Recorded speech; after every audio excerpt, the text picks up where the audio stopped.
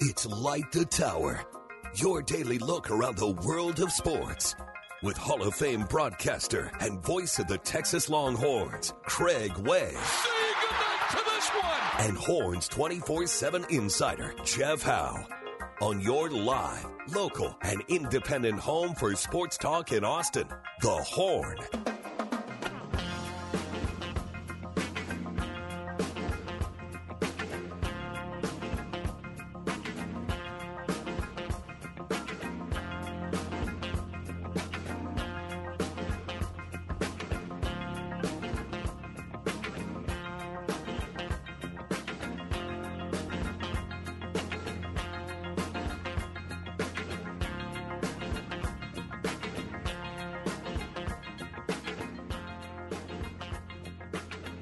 Pretty helpless feeling last night, wasn't it? Fly ball out to right field, and nobody knows where it's at. Tuesday mid-morning, Cameron Parker, Craig Way on his way back to Austin, Texas with the Texas baseball team. Jeff Howe will be in very shortly. And how are you guys doing, Texas Longhorn fans who stayed up pretty late last night to watch Texas come all the way back from a 6-3 deficit? Had a couple chances to maybe put the go-ahead run across the plate, but ultimately Stanford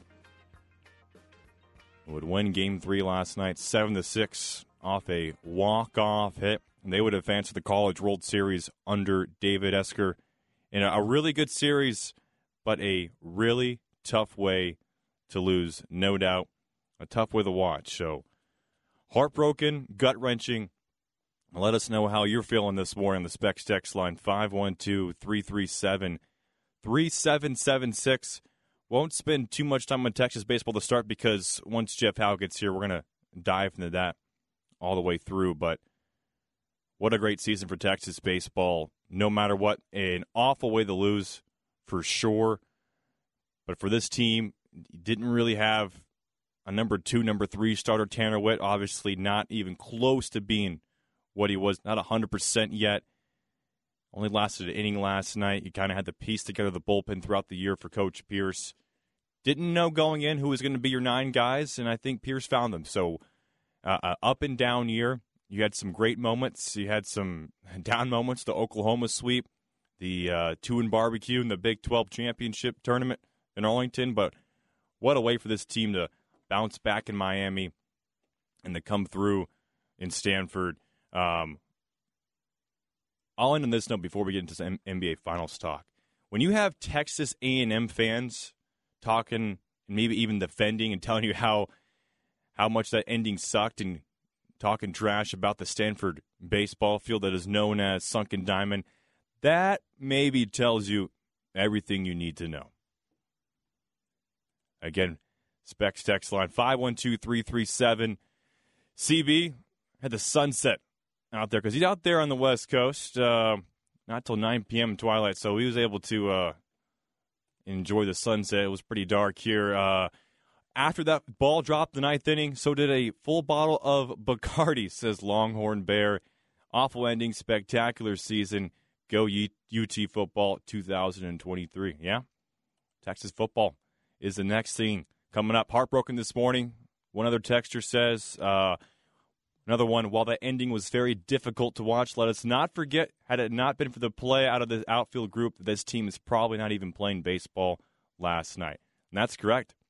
Think about the 2 plays in the Miami region, right? D.C. had that Superman play out in right field.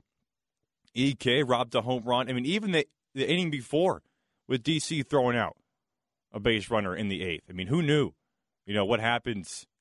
Maybe Sanford goes ahead and puts across that go-ahead run in the 8th inning. Either way, they did pull it off, but that texture is correct.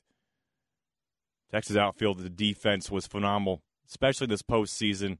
Texas not going to be there without that play, and the pitching as well from LBJ in the Miami series. St. Morehouse, he had a solid performance last night. Lucas Gordon coming in. I mean, he did his job, just unfortunately with those lights coming in.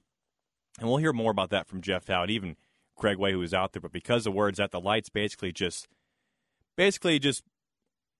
are pointed downwards on the outfielders, and when you hit a moonshot like that up in the sky, if you don't see it off the bat, that's it. You're not going to find it. More text coming on the Specs text line. Just shattered, but what a great season for a rebuilding year. Next year could be special. Yeah. I mean, I felt like for me going in this year, it was a super regional was the ceiling. And obviously that may have changed depending on who was A&M in this matchup versus Stanford. But to get where this team was at, coming off the opening weekend to start the series, the downfalls in the Big 12 regular season, if you would have taken a Game 3 to go to the College World Series, right? All I got to say is good luck with Wake Forest. It says one of their specs texture. Yep, Wake Forest, one of the best pitching groups in the country. That'll be a fun opening matchup, the Stanford Bats versus the Wake Forest bullpen.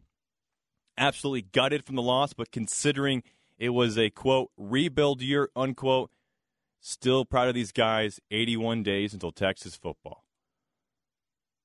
And then the lights, we have better lights at Concordia Baseball Field. Yeah, I've been out there at Tornado Field, and that is correct. That is correct. But either way, Texas falls 7-6. We're going to have audio from Dylan Campbell and Coach David Pierce throughout this show, probably the Longhorn note. But once again, Jeff Howell will be here pretty shortly. And when we get him in, we're going to dive into the Texas baseball loss last night. Craig Way is on his way back from Palo Alto. He'll be in tomorrow for sure and the rest of the week before everyone starts taking their summer vacations. But wanted to talk about Game 5 last night in the NBA Finals. Denver Nuggets, your 2022-2023 NBA champions. They knocked out the Miami Heat at home last night, 94-89 in 5 games, went 16-4 throughout the playoffs, and clearly demonstrated that they were the best team in the NBA, in my opinion. Swept the Lakers in 4 that were. It was a competitive series, even though it was a sweep. It was 4 really competitive games. 5 games in this one, it was. Lakers series was probably a little bit more competitive. You had that game 2 that Miami did win, however. They shot the lights out from 3. They shot 68% in the fourth quarter. It looked like, oh, wait, did they figure out Jokic? No, they didn't. Jokic is still the best player in the world right now. He still figured out Miami. They won 3 straight games, including 2 on the road in South Beach. And Jokic, of course, named MVP last night. And this is a really, really, really great story. Lowest drafted player to win the Finals MVP since Dennis Johnson, who went 29th. He was a first-round draft pick in 1979. As the third second-round pick to win the Finals MVP, joining Willis Reed. And actually, sorry, Johnson, that 79, so that was considered the first-round pick because there was not 30 teams in the NBA yet. I stand corrected. But just the third Finals MVP that is a second-round draft pick. Malone won the Finals MVP in 83, but he was actually technically wasn't drafted by an NBA player because he was with the ABA, the Utah Stars. Jokic, 28, 16-4 last night. And if you caught the game, you caught the ending, I think what summarizes Jokic so much is game ends, confetti drops. What are you doing? If you win an NBA Finals, what are you doing? In that moment, you're celebrating, right? You're running across. Maybe you're going up to the scoring monitor. You're taking your shirt off, throwing it around like a towel. You're screaming. You're finding your buddies. You're doing whatever. Jokic is finding every single Miami Heat player and dapping them up, saying great series. He just won an NBA Finals, and he's going over to the Miami Heat ball boy and saying, hey, great job. Incredible unselfishness from Jokic. Lisa Salters interviews him right there on the court before the ceremony. I think she asked him, what does this win mean to you, or how do you feel? And Jokic, it's good. Season's over, job's done, and we can go home. What? Not. Yeah, we're gonna be out till 6 a.m. popping bottles, Lisa. No, he wants to go home, and as Kevin Durant tweeted out last week, he wants to go home and FaceTime his horses. That's what he wants to do. I think last night, and it's not a slight against the city of Denver. It's just who he is as a dude. He doesn't care about the lights and the fame. He just wants to go out and hoop. He wants to go out and just eviscerate NBA teams, win that championship, and then go home to the summer with his horses and his kids. And congrats to Jokic on doing that. Best player in the league, two-time MVP, regular season. Now he's got a Finals MVP, and now he's got an NBA championship ring. If you follow the NBA closely, you know all this Joel Embiid, Jokic, not really a beef, but what the media and the fans think there is like a competition. There's not a competition, guys. Jokic is the best player in the league last night. There's a reason why he won the championship and why Embiid has not gotten to the finals. Now, asterisk yet, but Jokic, when he has the ball in his hands, he can do anything. And Embiid is just not that type of player. But I don't want to turn this into a Joel Embiid rant because I like Embiid, but what Jokic can do as a player, I mean, he's a 7-foot point guard, a 7-foot Larry Bird. He's got the footwork of Kevin McHale, the passing of Bird and Magic Johnson, an incredible player, and he rightfully so won the MVP, Finals MVP. Jamal Murray, an incredible game last night as well. What a story for Jamal Murray. Remember, tore his ACL. Denver without him for all of last year, were a 60 with Jokic when he won the MVP, but they got dispatched by Golden State pretty early. But you saw how much that meant to Murray last night in tears as in the celebration conference center court. He's in tears, the crowd going wild. And talked to the owner last night, said, thank you for not giving up on me. Not giving up on me, staying patient because, with those injuries, a lot of times teams, they want to push for guys to come back. There was murmurs last year. Remember that Murray, hey, can he come back for the playoffs when Denver was a 6 seed? He did not, and although Denver lost, I believe, in just 5 games to Golden State, it was the right move because he came back this year healthy, and he played an incredible postseason, a big reason why. I mean, that two-man game between Jokic and Murray last night was incredible. And if you watch the game, you know how ugly it was. I mean, Denver started off not great. There was just some sloppy plays, sloppy turnovers. I think overall, Denver shot 17% from beyond the arc. Miami, 25%. Denver was 57% from the free-throw line. A pretty ugly basketball. Neither team made a lot of threes. Denver with 5, Miami with 9, so 14 combined threes, which is insane considering we're in the era where it is the 3-point shooting era of NBA basketball. And final score 94-89. Regular season, you see games going 135 to 130. And tonight, we didn't see that because defense does win championships. Aaron Gordon, very underrated player this series. And how about on the Heat with Jimmy Butler, was 2 for 12 going into the fourth quarter. Basically just, you didn't know he was on the court. I think there was times last night in the broadcast where Breen and Jackson and Van Gundy were just, what's going on with Jimmy Butler? You can't have him off to the side. You can't win this game off your role players. And there was a couple sets. I don't know, it was a late third quarter, early fourth, where Miami ran 4 straight possessions with Butler just sitting on the 3-point wing, didn't touch the ball. I mean, think about it. How many times do you see Jokic go possessions without touching the ball? Probably 0, right? Even if he doesn't take the shot, the offense still rolls through him. And at points last night, it wasn't with Butler. You could bring up the ankle injury if you want. We've heard rumors that it's, how bad is it?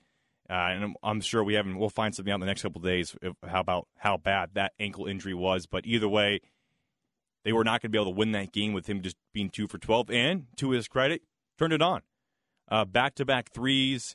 He drew a 3-point foul, which was, I thought, an awful call. The head referee said that Butler kicked his foot out, which is, I think, BS, because what in the world are you supposed to do as a defender? As Aaron Gordon, you're supposed to lean back while you're in the air trying to block a shot. I mean, it's not a basketball play. Butler made the 3 throws, but fortunately for Denver, they were able to actually pull it out, so it didn't matter. And then that 3-pointer that Butler took with, 15 seconds left, kind of a turnaround, fadeaway. Not a great shot. But either way, Denver Nuggets pulled off the series in 5 games. So congrats to the Nuggets. Congrats to Jokic, Murray, that entire team, as they are now defending champions, and open up next year as the favorite, plus 475 according to Caesars Sportsbook. All right, Craig Way out today. Jeff Howe will be in pretty shortly, and we're going to hit more on Texas baseball. Got some Texas football stuff, recruiting notes, on the Longhorn Notebook, and more as Light the Tower here on this Tuesday rolls on. Light the Tower.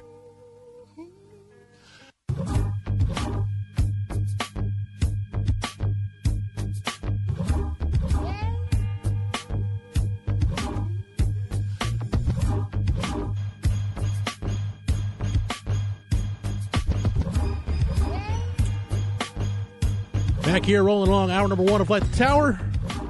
Jeff Howe, Cameron Parker. Good NBA segment, Cam. Good job handling that. Appreciate it. Glad you're back. Had some non-work things pop up this morning, so sometimes life happens. But I got no problem. That's why I Light the Tower. We're a different show. It's a different breed of cat on this show. Like we can exist in multiple forms. We're like a hybrid. We're like an edge defender, right? Like we can play with our hand on the ground. We can stand up. Yeah. We can drop in coverage. Maybe even pull a little Micah Parsons and get out on the slot, cover someone one-on-one. Whatever the case is, we can be malleable, to borrow a Rod Babers term. It's like a game 3 in a playoff series like last night. It's like, maybe a starter is going to come in and pitch the ninth. Maybe Jeff Howe's going to come in for the second hour. Who knows? We don't know. Maybe Craig will come in here for one second. Maybe he's coming in, just for the inconceivable. We don't know. You have to listen, though. It's like telling your starter on his bullpen day, hey, we need you for 3 outs. Can you give us 3 outs? That's all you need. It's like Quinn Matthews saying, hey, I might come in today. Like, no, you're not. You pitched 103,000 pitches last night, but, Look, love man, the mentality. The baseball gods they're unforgiving, right? They don't forget either. That 336 pitches in a week is going to catch up with Quinn Matthews at some point. Yeah. Right? Unless he's just got this bionic arm that we don't know about, and he's a modern miracle. The human baseball pitcher arm is not equipped to throw that many pitches these days. I'm really curious to see, because I'm assuming he'll start Saturday against Wake Forest. I'm curious to see what he looks like against the best team in baseball, because he pitched incredible.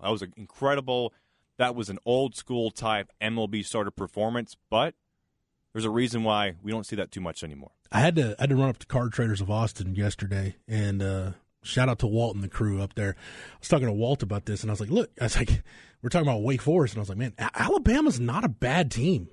Alabama's a good team. They got hot towards the end of the year. Remember, little do we forget, how often we forget that, they had to fire their head coach. They got in that betting scandal a few weeks ago, and then they got hot, started playing really good baseball, were playing good baseball, and, dude, Wake Forest went through them like through a goose, man. It was not a competitive super regional out of Winston-Salem. But that bracket 1 in Omaha, which starts Friday, the one Texas would have been in, that is going to be a mother. Right, you've got Wake Forest and Stanford in one matchup. Then you've got an SEC clash with LSU and Tennessee. And like I said yesterday, man, Tennessee, Tony Vitello, easily the most hated coach in college baseball. I've yet to run into a fan base in the SEC or college baseball period that has anything nice to say about Tony Vitello. If Tony Vitello is your head coach, you probably love the guy, but he's not your head coach, so you just loathe the guy with every fiber of your being. But Tennessee, they had that Maui Ahuna deal where was he going to be eligible, was he not? They got him eligible. It seems like they've kind of got it figured out. Dude, LSU, we saw LSU earlier this season. In terms of a talent standpoint, there probably isn't anybody better in this field of 8 in Omaha than LSU. There's going to be a really good team out of bracket 1 that's 2 and barbecued. One of those 4 is going to be 2 and barbecued. Yeah. That's hard to wrap your head around, man. Some really good baseball. There's a really good baseball played in the Stanford Super Regional over the last 3 days. And, man, I heard you on the way in, Cam, talk about that helpless feeling. I wanted to just push my hands through the TV and just, move Dylan Campbell and Eric Kennedy. Just move. And I saw Kendall Rogers, our good friend from D1Baseball.com, and some A&M fans talking about it. A lot of people talking about it after the game. Like, look, man, that twilight, and to back up something CB said, CB lives in that Pacific Northwest, and I went on a vacation, this was probably about 10 years ago, to Seattle, spent about a week in Seattle. Did the whole whale watching bit, Mariners game, all the touristy stuff. Oh. And, was that a date? Whale watching? Was that a date or anything? That was my wife. Me and my wife went out there. So it was a date. Oh, that's cute. Took some Dramamine before I went on the boat. It was good. It was fun times. But at any rate, no, I was floored. I'm like, man, it was like 9 o'clock, and I'm like, dude, the sun is. Forget sun setting. Like, the sun is still out at like 8:30, 9 o'clock. So in Northern California, you get that twilight, man. And if everybody that's covered a game, played there, knows about the environment at Sunken Diamond, was on the Twitter machine last night saying, look, man, if you're not used to playing in that outfield and shagging fly balls at twilight, it is extremely hard to adjust to. And I'll back up what, by the way, Specs text line is open 337-3776. I'll back up what some of our texters were saying in the first segment. No Texas fan should be blaming Dylan Campbell or Eric Kennedy for that loss. Nope. Because you're not in that position if it's not for those two guys. Yep. Eric Kennedy. You realize Eric Kennedy went 7 for 13 in the Super Regional? Insane. His batting average was below 300 going into the tournament, and he left it with it above 300 because of how well he hit. Finishes the year at 306, and then DC didn't swing a hot bat the first two games. 2 for 5 last night. Had the game time single, and then, man, that 9-5 double play, throwing it from right field, just a short hopper to Peyton Powell at third. Dude, that is you've got to go back and pull like old video of like Clemente, Vlad Sr., Jose Guillen. I remember one time made a throw like that. Like, there's only a handful of times in your baseball watching experience you'll see a throw like that from right field to get a runner tagging at third base. Yasiel Puig type throw. Yeah, it was that perfect, right on the line. So you're not in that position if it's not for your two outfielders. But you know what, Cam? Let's go ahead and just hit the notebook sounder right here. Jeff Howe's Longhorn Notebook. So I'm trying to think of where I want to start with this. Let's go ahead and hit the Dylan Campbell audio. We got some Dylan Campbell audio. We'll save the David Pierce audio for later, but I want to hit this Dylan Campbell audio real quick, courtesy of Roger Wallace. Roger talked to Dylan Campbell and David Pierce last night after the game, and this is Roger's interview with DC. Honestly, I don't even know. I mean, like you saw, it was just Mother Nature. I mean, it was a twilight sky, and me and EK couldn't see the ball off the bat. So, I mean, that's just very fortunate on their end that it happened like that. I mean, I guess we just got to move forward, I guess. I mean, there's nothing we can do about it now. It's over. You feel so bad for him, man. He had, in the annals of school history, Dylan Campbell's 2023 is going to be one of the better seasons a Texas outfielder has ever had when you look at the totality of it. A 38-game hitting streak, first team All Big 12. Should be on some All-American teams. I don't know if he will be, but you realize after last night, 26 stolen bases for Dylan Campbell? Yeah, just a tremendous season, and I really hope that people don't remember it for he and Eric Kennedy not being able to find a fly ball in the twilight at Sunken Diamond. I think I've thought a lot about this game, Cam. I thought about it last night, thought about it when I woke up this morning. And it really, I'm supposed to be neutral, like we're got that big J journalistic integrity, right? We're supposed to not be homers.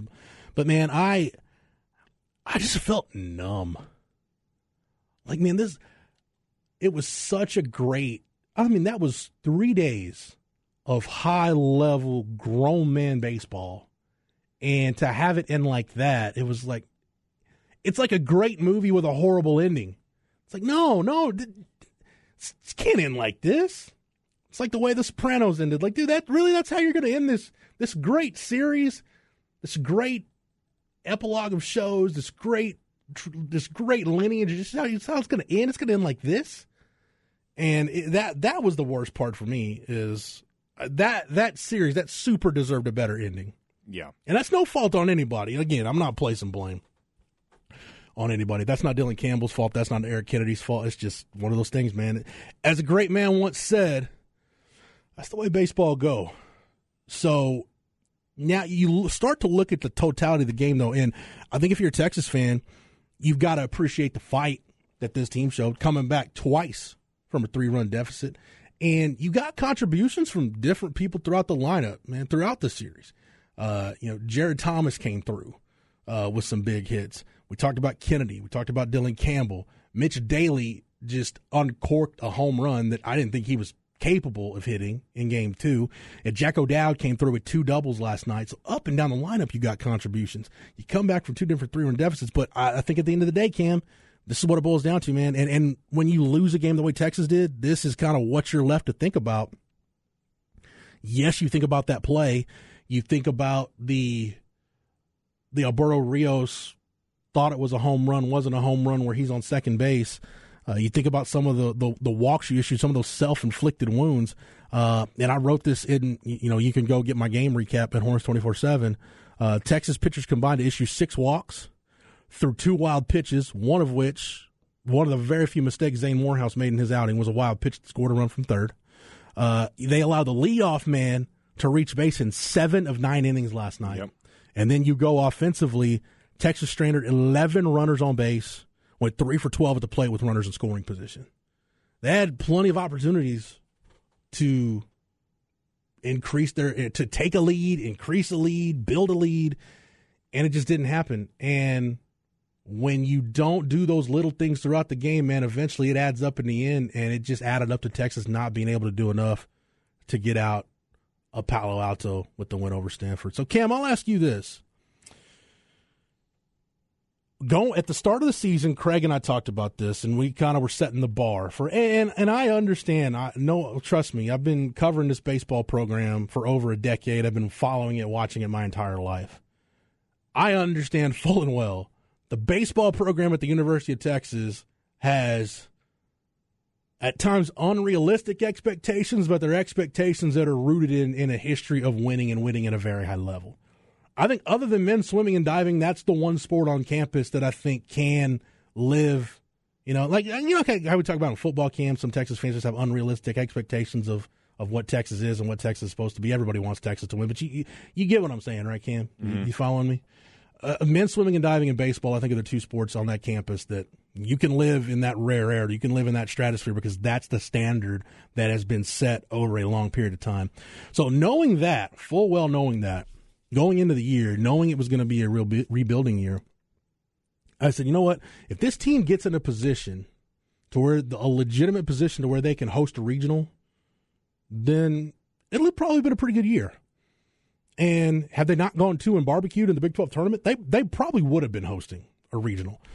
But to get to the Super Regional, to be tied in the 9th inning with Stanford, the top 8 national seed on the road, in a year where you win a share of the Big 12 championship, that's a good year. But both things can be true. It can be a really good year for this team and a good year for this program, but as a fan, you can still be disappointed because as a Texas fan, your expectation is, look, Texas has been in half of the College World Series that have been played. Your expectation is that the season should at the very least end in Omaha. So you can be disappointed that it didn't end there, and it's certainly disappointing that it didn't end there, but you can also take stock of the fact that, look, given what you thought this team was going to be at the outset, you can say it was a successful year. I just hate, Cam, looking at sports as being just a complete binary thing. It is this or it is that. It is black or it is white. It is a win or it is a loss. There's a lot of gray area in that. And, dude, the Scream at People shows are going to be talking about this fly ball. Yeah. Dude, just Texas fans, just turn your TVs off or at least mute them because you're not going to want to listen to this hot garbage throughout the morning. But I'm not talking about myself talking. I'm talking about the Scream at People shows because some of the stuff that comes out of my pie hole can be hot garbage at times. But I digress. Where do you come out, Cam? That's where I come out. You can say it's a disappointment because Texas fans expect to, at the very least, make it to Omaha. But, man, it's a year where you can't say this was a failure of a year. It was maybe not a great year, but just a good year for this program. Right there with you. I said at the beginning of the show, I thought the ceiling for this team was a super regional appearance, and the fact that in Game 2, you at one point had a lead over Stanford. In Game 3, you came all the way back, and you were an out away, a fly ball away from going to extra innings against the number 8 team in the country, who has probably one of the best batting orders, I think, in the country, Jeff. I mean, all 9 guys absolutely rake. They rake. Yeah. I mean, you mentioned the stat of 7 of 9 guys getting on base. And they were, I mean, to start the game against Tanner Witt, they were hammering what Witt was throwing off of him. Which by the way, can I just say something on that real quick? You know, I'd like to think that the people that text into our show and listen to our show follow Texas baseball on a pretty regular basis. But then you get to last night, and Twitter's such a cesspool anyway. You get on the Twitter machine, and it's people that haven't watched baseball most of the year until the last couple of weeks. Why are they starting Tanner Witt? He's terrible. Why are they starting Witt? Why are they starting Witt? Okay, genius, Casey Stengel. Look at that lineup and tell me, look at that pitching staff and tell me who you're going to start in Game 3. You could have started Stelly, but Stelly threw 71 pitches on Sunday. You weren't going to start him. Nope. Okay? Could you have started Morehouse? Maybe, but he's been so good out of the bullpen, and in an all-hands-on-deck situation, you got to save him thinking, hey, if we got a chance to win the game or we need 3 critical outs, he's at the point now where you can trust him to an extent to come get those 3 outs. You know you had Gino available for an inning or 2, depending on if the pitches were high-stress pitches or not. What else were you going to do? Who else were you going to run out there? And that's what hurt Texas so much this year, Jeff, is that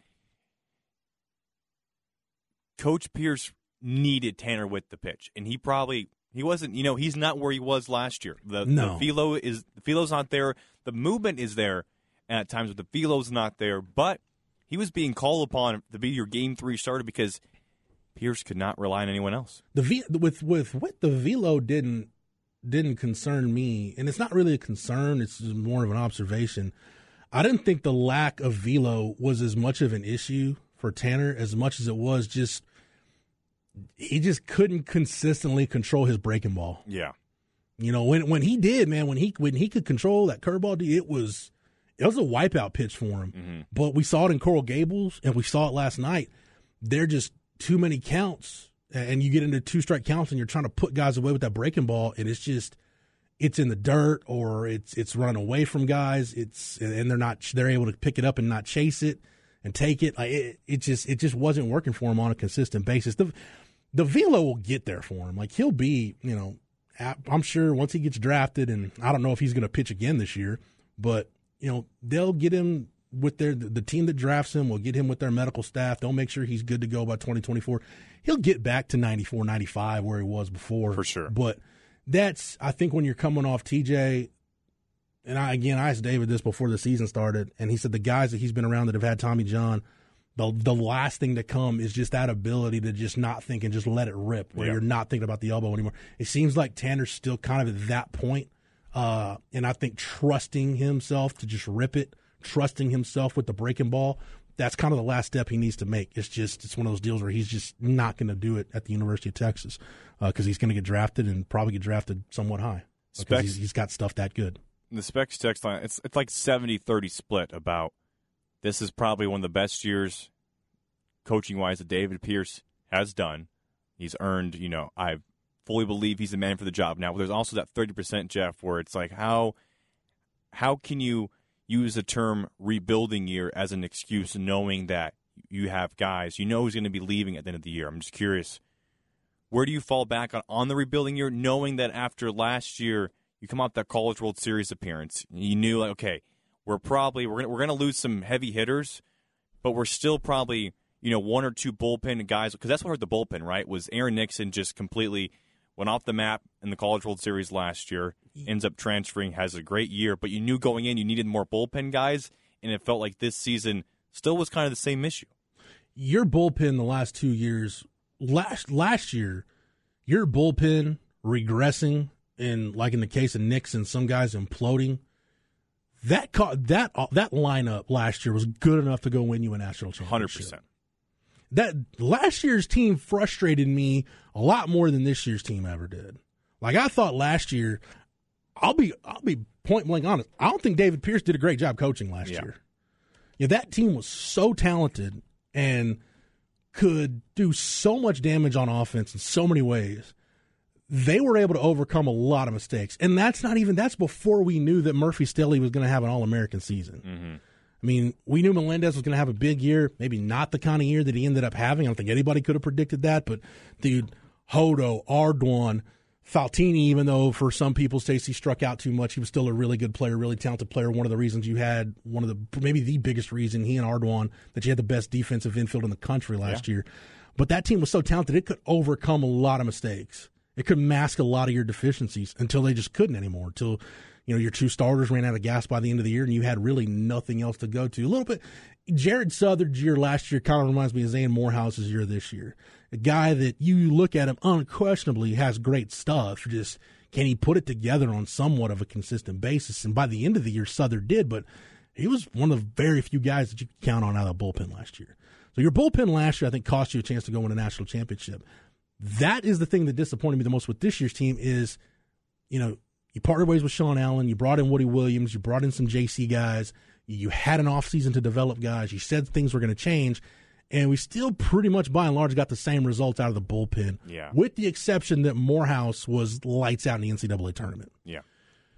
So taking all that into consideration, I think, and I don't, okay, so I'm kind of all over the place, but going back to the rebuilding thing, it's hard to talk about rebuilding years in college sports when you have the transfer portal, but I did feel like last year that was the window was open for that brief time for that core group that left. Melendez, Ardoin, Hodo, Faltini, Pete Hansen, Murph, going down the list. Some of those guys that had been with you that got here in 2020 in that offseason after going 27-27. Last year was the last year for that core group of guys. That was actually my advanced column leading into the College World Series was how good that group had been, and this was it for them because you knew most of those guys were going to get drafted and signed. A lot of them had already graduated, so it was going to be the end. So I think it was just rebuilding from the standpoint that you had this great group, a national championship caliber group, and the window had closed. So now you've got to figure out, okay, well, what is the next group? What does this next wave look like? And at Texas, you're always going to get talented players, but can you get enough young, talented players that are ready to contribute and mix that in with your portal additions, with JC additions that can contribute? And maybe you can look throughout the lineup and maybe you'll find you a guy like a Peyton Powell that just needed to get healthy and find a spot on the field. So it was yes, you can term it a rebuilding year, but rebuilding years at Texas are very different than some other people's rebuilding years. Some people would love to rebuild and say, oh, yeah, we'll bring in Jalen Flores and Jared Thomas. And we'll rebuild. Yeah. You get Garrett Goodman. And then also this is why I'm not too worried about next year, because we'll talk about this in hour number 2. I know a lot of people have questions about who's coming back, who might leave. We'll get to this in hour 2. But I'm not really worried, Cam, about whatever holes they have to fill in terms of position players, because whether it's been Cam Williams or Mike Antico, Skylar Messenger, Gilmet, Porter Brown, even Tanner Carlson. Tanner Carlson was playing really well until he broke his forearm and missed the rest of the year. Got hurt in that West Virginia series. And he has a year left, right? I think Carlson's done. He's done? Yeah. Okay. So I know EK's done. EK's he's been done. here for 5 years? Yes. 19, 20, 21, 22, 23. Yeah, 5 years. They got used the COVID year this year. Porter Brown's already graduated. Yeah. So, and then the guys that are going to get drafted. But David Pierce and his staff, dude, their evaluations of position players in the portal been really damn good. Like, I don't think they get enough credit for that. On the other hand, the JC additions and the portal additions to the pitching staff have left a lot to be desired. Yeah. So I don't know if I'm David Pierce.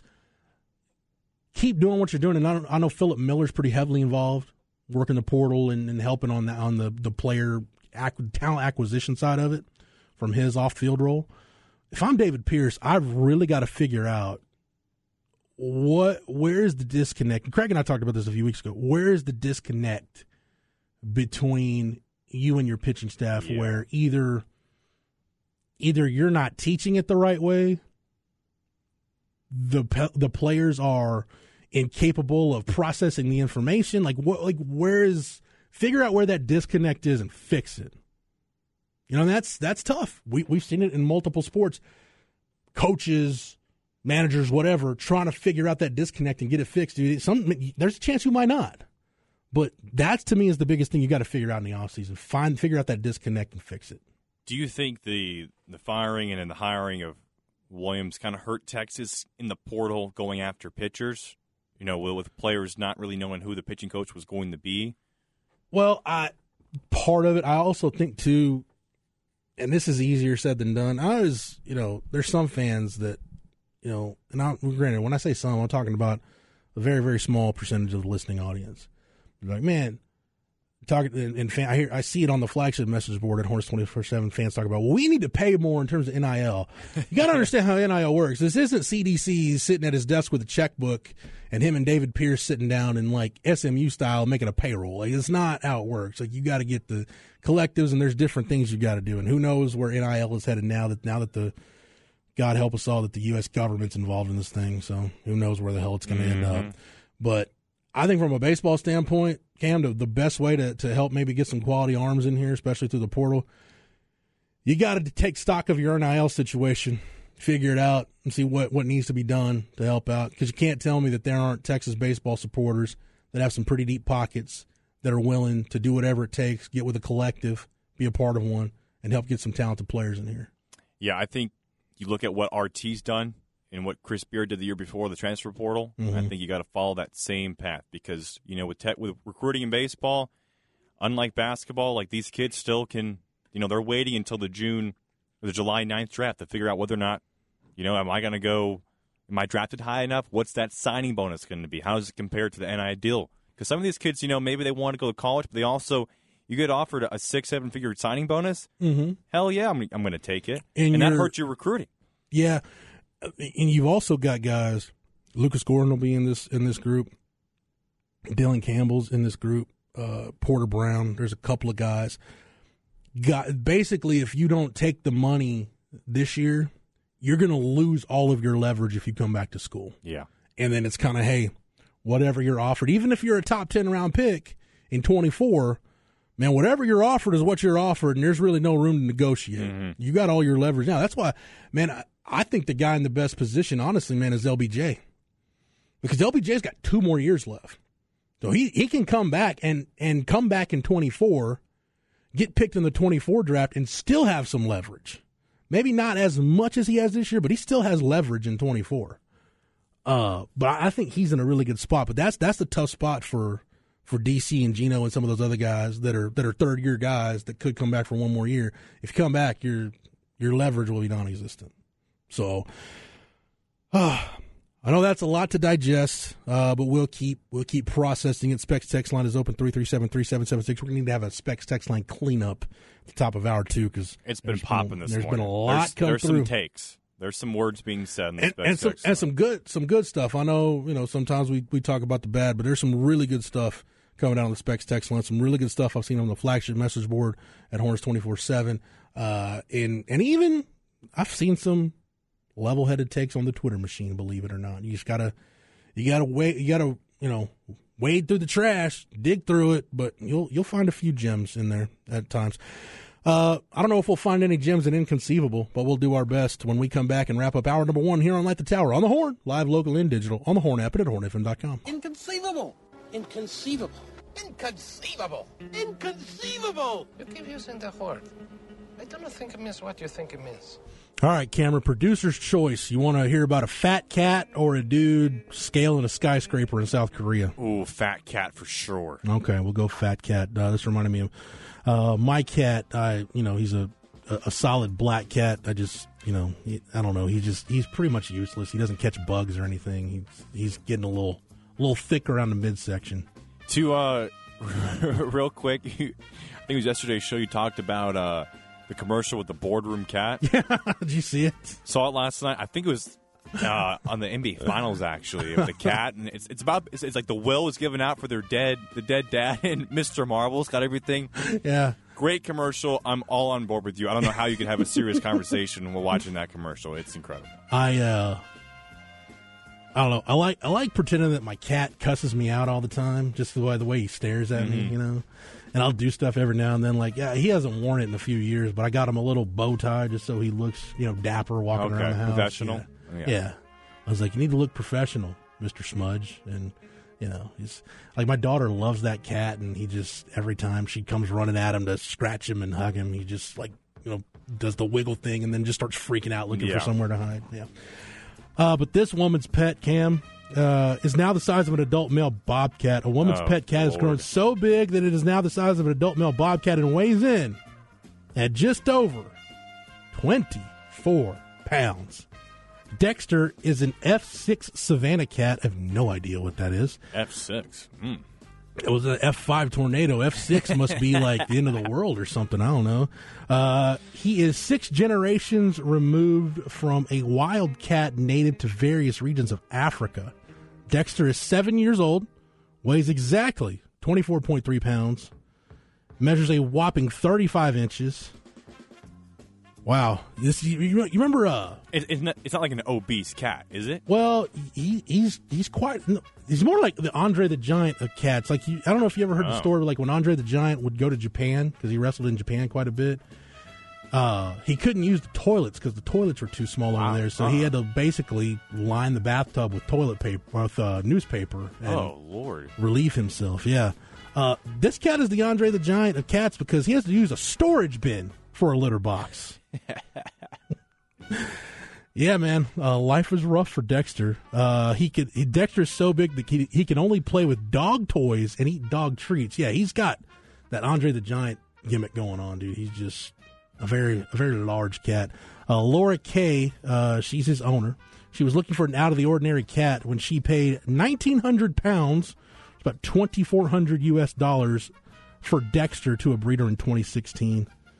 She's a laser technician from West Lincoln in Ontario, Canada. Quote, I buy him dog toys because if I get him tiny little cat toys, he'll just destroy them. She said she bought him, quote, the biggest cat tower she could find, quote, but it's still way too small for him.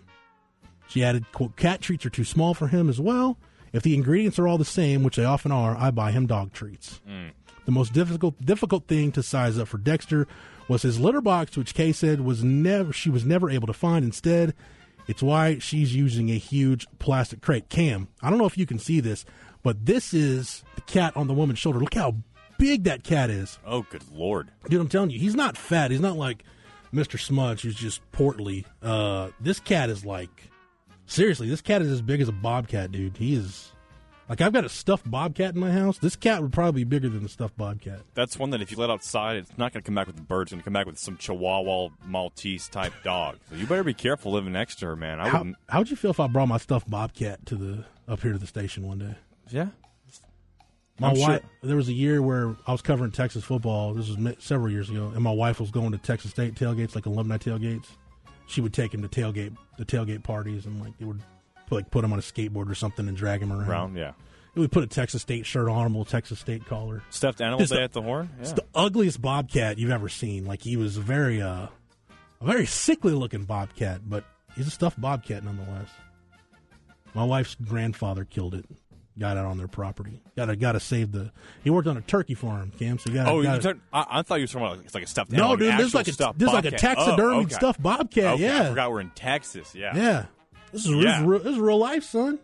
Yeah, dude, he's an ugly-looking bobcat. Like, when I get to the house later, I'll text you a picture of him. Like, you can see, like, he's like, oh my gosh, like he's a homely-looking bobcat, but he's stuffed nonetheless. All right, a British man was detained. This is our last one. A British man was detained after climbing. Cam, see if this doesn't give you the heebie-jeebies. You got the fear of heights or anything? Okay. Real bad. See if it doesn't make your stomach queasy. He was detained after climbing more than halfway up the world's 5th tallest skyscraper in Seoul, but only with his bare hands. Unbelievable. On Monday. More than 90 emergency police and other personnel were dispatched to the 123-story, 555-meter, that's 1,820 feet, for those of us who are smart enough not to use the metric system, This is the Lotte, L-O-T-T-E, Lotte World Tower. After the man was spotted scaling the building on Monday morning, the Seoul Fire Agency said in a statement, the man in his 20s reached the 72nd floor. Cam, that's about 1,020 feet high, before officials took him to a gondola lift and moved him inside the building. South Korean media identified the man as free climber George King Thompson. The report said he was carrying a parachute and told police that he wanted to base jump from the top of the building. Fire and police authorities didn't immediately confirm the man's name or his motive to the Associated Press. This guy was arrested in 2019 after scaling the Shard in London, the UK's tallest skyscraper, at just over 1,000 feet. After the owners of the building pressed charges against him for trespassing, he got 6 months in prison for that. He actually served 3 before he got out. In 2021, he climbed the 36-story Stratosphere Tower, a residential block in East London's Stratford neighborhood, and reached the top in less than half an hour. He said he picked the building because he was shocked by the flash floods that recently hit the area and wanted to raise awareness to the seriousness of climate change. Police confirmed that they took custody of the man but didn't provide any further details. How much would it take for you to do that? There's no money, no amount of money on the face of the planet that would get me to climb with my bare hands up the side of a building. I wouldn't do it up the side of this building, the building we're in right now. No way. With just your bare hands, nothing else? Hell no. I mean, at least he has the parachute, but I looked down once, that's it, I'm done. I'm done. You know, I do have occasional things that I'm like, oh, that would be fun to try. Base jumping has never crossed my mind as an activity that I just have to try before my time on Earth is done. I'm good. I like the ground. I like where my feet can be flat. You know, like Rodney Terry likes saying, to live where my feet are. I like living where my feet are, which is on the ground, not in the air. And I can't even watch it. It's not like, hey, I'll sit back and watch you do it. Nope, I'm good. You can do whatever you want. I'll take that saying literally. Over here. Yeah, dude. You go do you, and I'll be over here by myself.